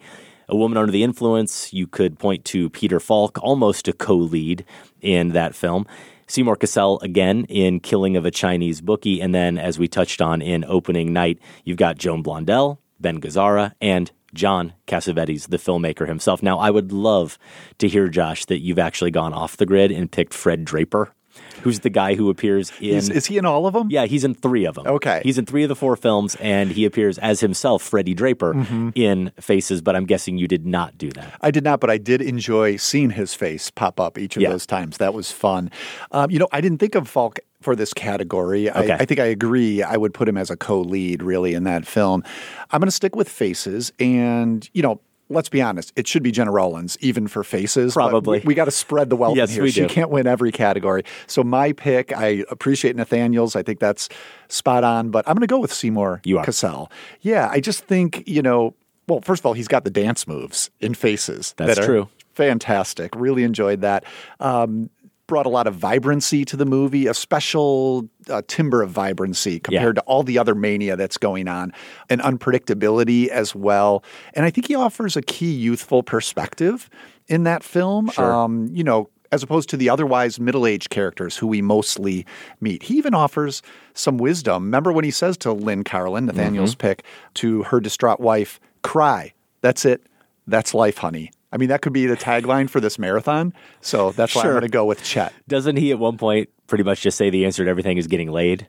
Probably. Some that more seems wisdom like from Chet. Yeah. Well, speaking of wisdom from Chet, actually, one of the lines, I mentioned it during our discussion of Faces, that helped unlock that film for me, and it turned out to help me unlock all the films in this marathon, is that moment when he says to Lynn Carlin that nobody has the time to be vulnerable to each other anymore, so we just go on. And he talks about the armor we put on like a shield, certainly gets to that performance aspect. But I'm with Nathaniel. I went with Lynn Carlin for my blue hat here. She is the face that's most vivid in my mind when I think about that film. Not Rollins even, not John Marley, who plays the lead, her husband. And I do think about her in a similar way to Gazzara, thinking about what you said about his performance in Killing of a Chinese Bookie. You said he's cool and calm, but there's that panic that's underneath. Carlin's Maria isn't interested in style, but there is this sense of stability she's always trying to exude and maintain. And I think about her face when Marley says they should get a divorce when they're at the dinner table and how that blindsides her. And when she tells Cassel, as they're about to have sex, that she doesn't like the lights on. He's completely naked. She's in her pajamas, her mother pajamas, and she says she doesn't like the lights on. And she says it so tenderly. She's so vulnerable in that moment. I think she is the heart of that movie because Carlin makes her the most recognizable and most accessible character. Let's get to lead performance. And really, the only question here should be, which performance will it be for? Nathaniel, he's got a pithy take on Best Lead Performance. The best lead performer is Jenna Rollins in A Woman Under the Influence. Josh, that's all I have to say, and I'm sorry. No apologies necessary, Nathaniel. I mean, you made the wrong pick, but no, I can't. My complaint, it wasn't even a complaint, but my question about Woman Under the Influence really wasn't about the performance itself. I mean, Rollins, she's a force to be reckoned with in that film. It was absolutely more about, the way it was presented by the movie. So obviously that would be a good way to go with Jenna Rollins in A Woman Under the Influence. I think what I like about opening night, that's where I'm going, opening night, is the way it takes us deep inside Myrtle's distress. We really get in there, and that helps temper any frustration over her erratic behavior. There's another level of understanding. There's another level of empathy that I found in that performance. And again, it has a lot to do with how opening night and Cassavetes as a director presents her and the opportunities it gives her. This is where I know I'm going to steal your thunder again, but I have to talk about that mirror scene and the moment backstage. Well, I'll leave something for you to say. Yeah, please. But the moment backstage where she comes apart. This is where the hard drinking isn't working anymore. This is where she has to admit she has not found a way into this play because it's hitting too close to home. She stares in the mirror and, my goodness, her face changes so that you're almost looking at two different people. Yes. And at the same time, the filmmaking has so much to do with the effectiveness Everything here. to do. It is such a performance moment, but is also in the editing, the blurry close-ups we get, a shot of her eye, a shot of her lips. Yep. Keep going. Great. I'm going to save you. You can talk about that quick insert shot of the younger woman. Okay, great. I won't say Thanks. anything about that. Let me also just briefly talk about, we mentioned this in the opening night review, but the way Myrtle is deconstructing the play's material live on stage. Mm-hmm. This is where you get, the Rollins we also saw in A Woman Under the Influence, where she's erratic, but also having an argument with herself, having an argument with her character, and having an argument with the audience. I guess you could throw in her co-stars there at the same time. Totally. All of this she's juggling all of this at the same time.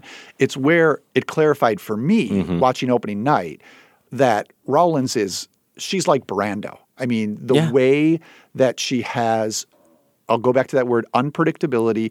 It's that sense of live theater where you think things could go in any direction at any moment. She is fully in control, but there's a rawness to it.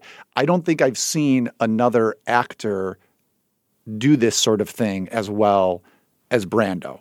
I think Rollins and Brando do that both together amazingly well. I think that's really well said. I'm going to surprise you and everyone else here when I point out that Nathaniel's not wrong. Her performance as Mabel in A Woman Under the Influence is probably the right answer and probably what should be my answer. But I agree with you about her performance as Myrtle, and I am going with opening night for best lead performance here. And I'm just going to say a watered-down version of what you said, which is that I think in the way Rollins plays Myrtle, she shows the same range with the character and the way she can absolutely dominate a scene or be quiet and fragile and in some moments almost invisible, but there's also more time in between. There's more space. There is less erratic behavior, and I think that perhaps because of the layers of performance that are at work here, maybe we do empathize with the character a little bit more. As you said, we've got the way she's battling with her character, the way she's battling with herself, the way she's battling with her younger self in the form of Nancy, and of course, everyone else that you mentioned, her co-stars and everyone who's pushing her to just do this play and do it the way they want her to. There are then, through those layers, I think, maybe more layers to her performance. So that's what I'm sticking with, though. Right after I made this choice and jotted down a few notes, I did end up going to A Woman Under the Influence for some other research for these awards and started watching scenes and thought, I'm an idiot. Well, hey, I thought you were going to say Ben Gazzara in The Killing of a Chinese Bookie. No. That wouldn't have been too bad No, either. It's not He's bad, great. but you got to go Jenna Rollins. You do. You just really have to. Okay, now our third category is Cassavetes moment. I think we've been doing this with most of our marathons recently. We did have a Minnelli moment, and we can define that however we choose to. It started with you, I think, suggesting maybe how we define that is it's a harsh truth moment. There's certainly a lot of that in these movies. Then I suggested, well, maybe kind of fitting right in with that, in those moments of harsh truth, they're also really cringy sometimes. There are elements in Cassavetes films that make you uncomfortable watching them. So I kind of wanted to go that route. And that's when Sam jumped in and said, well, maybe just calling it this umbrella Cassavetes moment is best. And Sam, as usual, is right. But our friend Nathaniel went with the cringe factor for his choice. For my Cassavetes moment, I really wanted to go with a film where we grappled most with what characterizes a Cassavetes film, and that's the killing of a Chinese bookie, for which there are any number of possibilities. But if what you guys are really asking about is what was the most cringeworthy moment or harshest truth moment, well, I'll pick something from a film I haven't otherwise mentioned, Opening Night. The moment I'm thinking about is when Maurice slaps Myrtle to the ground on stage during their performance, and Myrtle just stays down, leaving Maurice and us totally uncertain how to read the situation and what to do about it. I'm not sure it's the most cringeworthy moment, but it does seem to be the perfect summation of one of Cassavetes' harshest truths, which is that in a world of other people, each with their own lives and motivations and struggles, how we're supposed to deal with those others isn't always clear. A great choice there by Nathaniel. One of the standout scenes, I agree, in Opening Night, this moment where I'm not sure we're supposed to believe Maurice actually does slap Myrtle. He says he didn't do it, but the way she responds is as if he just hauled off and slugged her. And then she lays there on the ground and is yelling, and there's a cringe element to it, but there is also the fact that we sympathize with her so much because we know what her character is going through in struggling with this performance. It works on multiple levels, which is what we expect from Cassavetes. Yeah, I think that might be one of the, if it's not the first, it's one of the early moments where she just takes the production completely off the tracks. Yes. Right? And in a way, what's interesting about that is even though she's exceedingly vulnerable in that moment, she's also wrested control. So just, another great thing about that performance. All right, so my Cassavetes moment is a harsh truth that you also cringe at because you feel really bad for Cosmo during this sequence in the killing of a Chinese bookie. Nathaniel, in one of his introductions, pulled it out and talked about it, actually. It's the phone call. When he's out to make this hit that he's been forced into, he pauses in the midst of probably the most important night of his life to call back to the strip club and make sure that the show is going on as it should be. And the bartender, who's worked there for years, can't even tell him what number they're performing. Now, Josh, they're not strippers; they're performers. It's what did I call it? Like Andy Kaufman performance art / stripping. Pretty much. That's what it was. But yeah, just the fact that Cosmo has to come to the realization, the harsh truth that he's the only guy who really thinks there's any art going on here. He's invested so much into this, and his own bartender can't tell one number apart from the other. Yep. It's funny, it's sad, it's cringeworthy, and it's sad.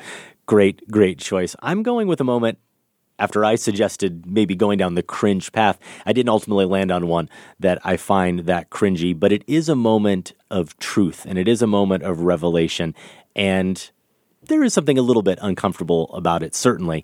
And it's the moment in A Woman Under the Influence when Mabel has come back from being away, where she's being treated, and Peter Falk's Nick has kicked everyone out and just has it down to the immediate family and a little bit of extended family. And they're sitting at the table, and Mabel and Nick are right by each other. And she's making conversation. She's making small talk. She's asking the men at the table how they're doing. She says to her kids, "Hello, bananas." And then just as this very quick aside, she turns to Nick and says, "How am I doing? Okay?"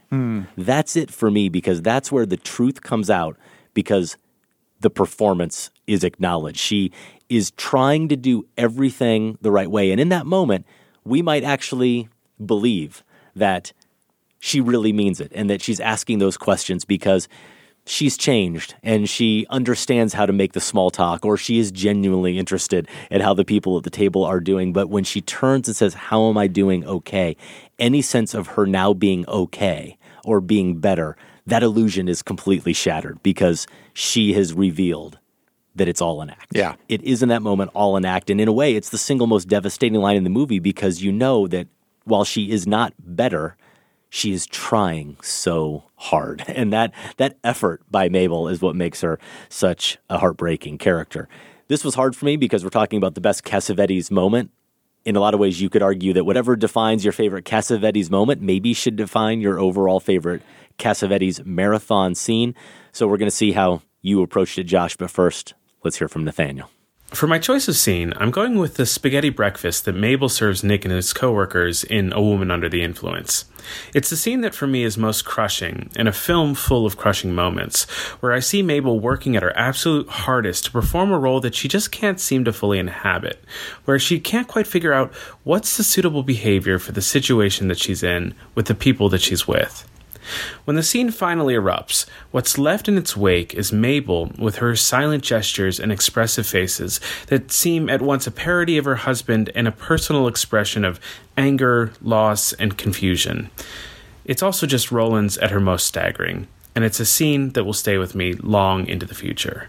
So perfect follow-up, obviously, to my last choice for Cassavetes moment, and a tough one to argue with because it was the first one I considered. When you think about scenes that were so memorable and uncomfortable to sit through, that spaghetti breakfast scene, and in particular that moment when Nick says to her, "Get your ass down," when he loses it after trying on his own, in his own way, to accommodate her, when he finally has to lash out and everyone in the room, and we sort of with them in that room as observers, have to witness that hostile behavior. You want to get out of there as fast as you can. You maybe want to stop watching as fast as you can. So I think that's a great choice from Nathaniel. What did you go with?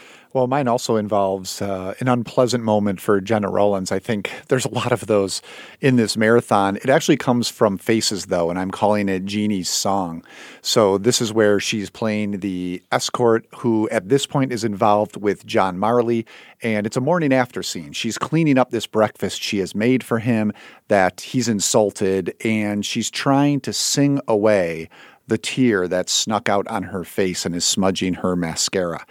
Talked about this when we reviewed Faces, but I love how the camera catches it, even though she's trying to hide it and make sure that we do see it in close-up. And this whole scene is so devastating because we do get this cut back to Dickie right when she's in this moment of distress, the Marley character, and he's getting dressed and reciting this silly poem that they both found so funny last night when they came home. And it's so clear in the air that the moment has long passed. He's trying to grasp that again, and it's just over. So yeah, this is probably another harsh truth moment. It's another seemingly improvised moment. You know, it's hard to tell what's planned and what's not here.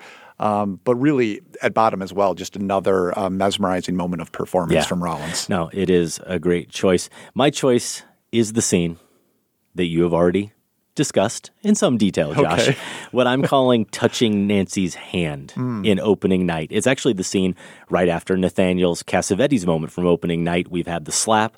We've had the discussion on stage about her conflict playing the character and all the talk about her struggle with age and how the play seems to be lacking hope. The character as written is lacking hope.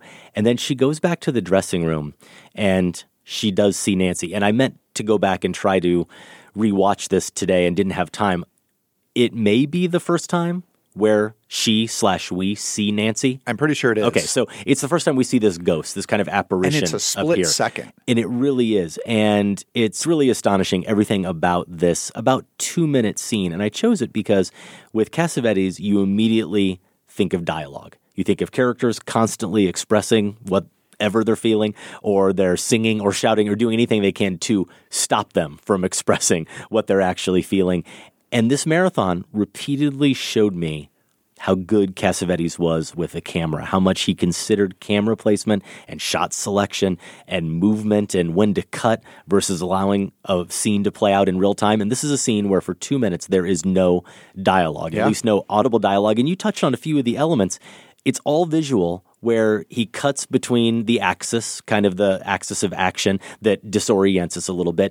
Also, from one of the angles, we twice see Rollins as a blurred image, out of focus, actually. And then he'll cut back across that image, and he does this wonderful match action cut where her head is going up, and he cuts just as her head in another shot from another angle is going down.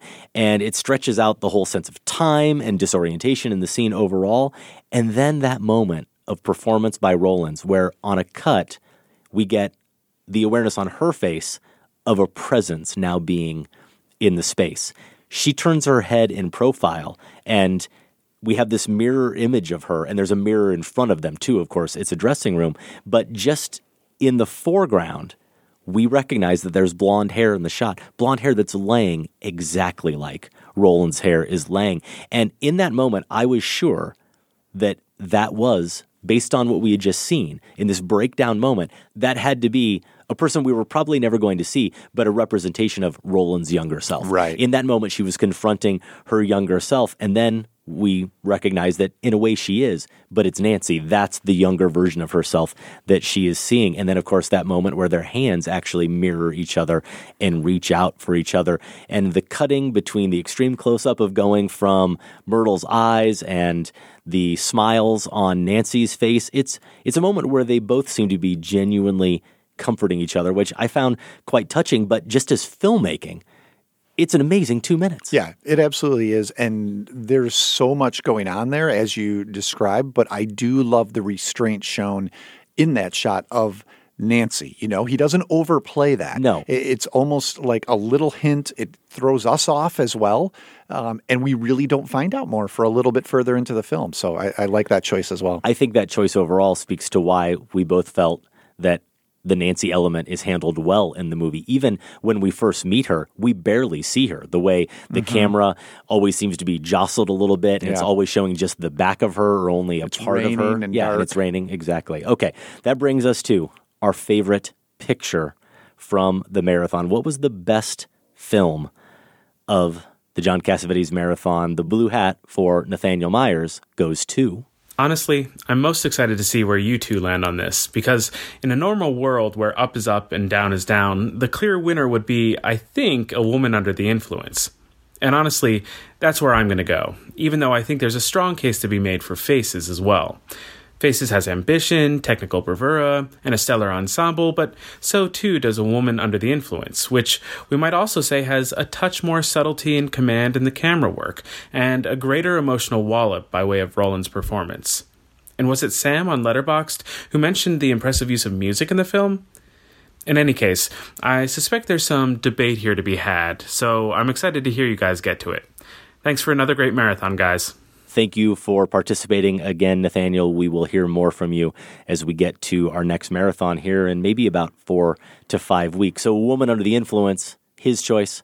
I'm going to guess it was opening night that was your choice. You know, as we're going through these awards, it sounds to myself like I should say opening night as well. But you're going Faces. Yeah, I'm going with Nathaniel's runner-up. It is Faces for me. I think, you know, we've talked a little bit about recurring themes that we've been able to stitch together, and Faces really set the tone for me for one that I've latched onto, this desperate search for a fountain of youth. I mean, it's all over opening night, obviously. It's you know, the surface theme, but just this idea of raging against age in general and mortality as well, I think, you know, maybe is least evident in The Killing of a Chinese Bookie, but it's also very much there, actually, when you think about Cosmo and time passing him by, right? The era passing him by. And the young women, how he has to have 3 of them on his arm to impress people. And So, you know, we've got these middle-aged boozers in Faces, and then we've got Cosmo having time pass him by. We've got Myrtle wrestling with aging both artistically and personally in opening night. Maybe it's Woman Under the Influence, where it's not quite as much at the forefront, but I'm sure you could find hints of it there as well. And I just, the vitality of Faces as well kind of shocked me and jostled me. And it was sort of, it was something I hadn't really seen before and made me understand why Cassavetes has had such an influence. Maybe it was the black and white, the camera work, the controlled chaos of it all. I think Faces was the most aesthetically interesting to me, even though we just spent time breaking down that scene from opening night. I go back to how the handheld camera captures that itchiness the movie had, and the graininess of the black and white, the roughness. I do think moving forward, you know, I'll hopefully see more Cassavetes films, but right now when his name comes up, I'll probably think of Faces first. Okay, so I use similar logic I'll get to in a moment, but I think that's an inspired choice. I'm not shocked. I really liked Faces as well, so I'm not going to argue with you, though I do think for me, A Woman Under the Influence certainly, and even Opening Night are the films that Faces is leading up to. Faces feels like the stepping stone. That's fair. For those two movies. And this really was a close battle for me with opening night, but ultimately I'm with Nathaniel again. It's A Woman Under the Influence, and there's two reasons why. There's two things that gave Woman the edge for me. One is the endings of the two films. I think everything about Mabel's debacle of a return through that kind of pseudo-reconciliation we see, this performance scene again of domestic tranquility that feels like a performance. It feels a little bit false, like something is off, but also achingly real in the way Falk and Rollins play it. I think their love for each other, their genuine affection for each other, and their desire to want to make this work comes through and overrides the fact that it's probably impossible. I think that's a more satisfying conclusion ultimately than the performance scene we get at the end of opening night. For me, the other reason I give A Woman Under the Influence the advantage is what you were alluding to with your choice. I think it's more essential Cassavetes. If someone came to me and said, I need to understand John Cassavetes and his work, but I can only watch one film, the choice for me is A Woman Under the Influence, even if it means, and maybe because it means, they might not choose to watch another Cassavetes film if they had the choice after sitting through A Woman Under the Influence. That's part of the experience of it. Yeah, that makes sense. And I would actually think about Faces in the same way, too, that you get that full sense of what his style and his interests and, honestly, what his actors can do within that environment. If you need to revisit any part of the Cassavetes Marathon or check out our previous marathons, you can do that at filmspotting.net/marathons. The next marathon, as I said, is coming soon. We're going to get to 4, maybe 5 films from Stanley Donen. We expect that to come in mid-April. We did say last week that we weren't sure about the pronunciation. This is what I love about every pronunciation question of all time. First bit of feedback we get from someone who I really trust and from someone who said, I was taught by a film professor who knew him personally, and he always said Stanley Donen, which is the way I've always said it. Mm-hmm. And then a day later, an email comes through with a recommendation for the marathon saying very clearly, oh, no, it's like donut. It's Stanley Donen. Well, okay, there's thanks, still guys. time for Doonin. Somebody send in that Doonin email. Yeah, exactly. Let's see how many variations we can get. Your great uncle worked for him. For now, we're going with Stanley Donen. And as we've said, we expect actually the one to follow that, even though it may not follow it until about a year from now. We're going to do Marlene Dietrich and Joseph von Sternberg. All that information, again, is at filmspotting.net/marathons. And Josh, that is our show. Over at the website, you can also find 14 years of reviews, interviews, and top 5s in the show archives, and that's the place to vote in Filmspotting Madness. The Best of 2000s edition is down to the Elite 8. Also, if you haven't already, please do check out our sister podcast, The Next Picture Show. It's available wherever you listen to podcasts. If you want a Filmspotting t-shirt or any other merch, you can visit filmspotting.net/shop. And if you want to connect with us on Facebook or on Twitter, Adam is at Filmspotting. I'm at Larson on Film. And to get that weekly Filmspotting newsletter, subscribe at filmspotting.net/guess Adam. /newsletter. You got it. Okay. Out in wide release, Us is the big release, and we do heartily recommend you see Jordan Peele's latest. Out in limited release, opening here in Chicago, The Hummingbird Project, The Mustang, and The Highwaymen, Kevin Costner and Woody Harrelson as the Texas Rangers who brought down Bonnie and Clyde. You can also see that on Netflix. Next week, I'm going to be off, but Josh will be here along with the great Michael Phillips from the Chicago Tribune. They're going to review Tim Burton's Dumbo and share their top 5 movie circus acts. Some animals might be involved. Finally, Michael and Josh will share the final 4 of Filmspotting Madness. You will not want to miss that. Filmspotting is produced by Golden Joe Dassault and Sam Van Halgren. Without Sam and Golden Joe, this show wouldn't go. Our production assistant is Andy Mitchell. Thanks also to Candace Griffiths and the listeners of the Filmspotting Advisory Board. And special thanks to everyone at WBEZ Chicago. More information is available at wbez.org. Our music this week is from Karen O and Dangermouse. Comes from the album Lux Prima. More information is at karenomusic.com. For Filmspotting, I'm Josh Larson. And I'm Adam Kempenaar. Thanks for listening. This conversation can serve no purpose anymore. Goodbye.